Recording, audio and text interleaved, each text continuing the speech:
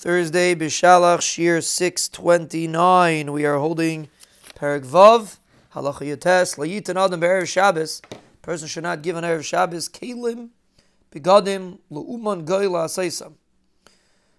To a professional, to make them, to work with them. Even though you make a set price, unless the guy leaves before evening. If the guy leaves your house after Shkiyah, so it looks like you sent him on a shlichus on Shabbos.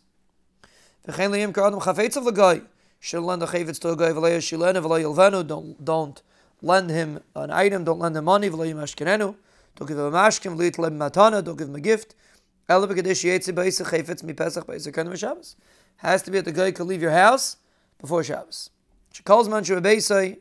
As long as he's in his house, no one's going to know when you gave the item to the guy. When he leaves the house and he has a chayvitz of a yid in his hand, it looks like you did one of these business transactions on Shabbos.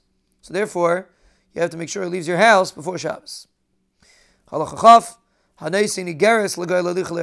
gives a letter to a guy to take to a different city. If you pay a set price, it's mutter, like a stamp. Even if you gave it to him Erev Shabbos right before Shkiyah. As long as he leaves your house before Shabbos. Then, like if you didn't set a price, if